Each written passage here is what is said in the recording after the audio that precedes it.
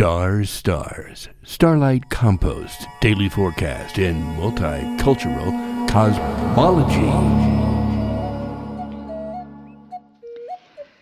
Divine Rising, Happy New Day. It's Wednesday the 29th, and Happy Halloween.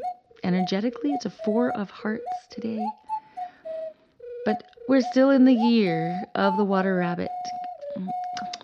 Kitty cat. The large intestine.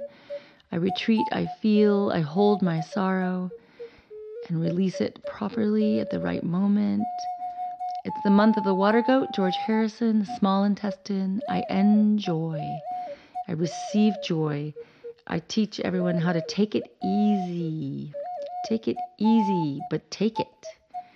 The 4 of Hearts, the Emperor of the Heart today, World Builder of the Heart.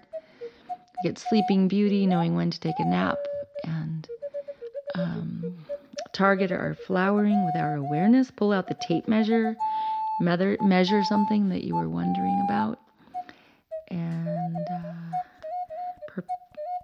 abysmal and nourish. Eat something really yummy today. Cook yourself some incredible food. Abysmal and nourishment. Abysmal and nourish. So shooting the rapids, shooting the Grand Canyon, splashing, every molecule, every paddle, every thought counts.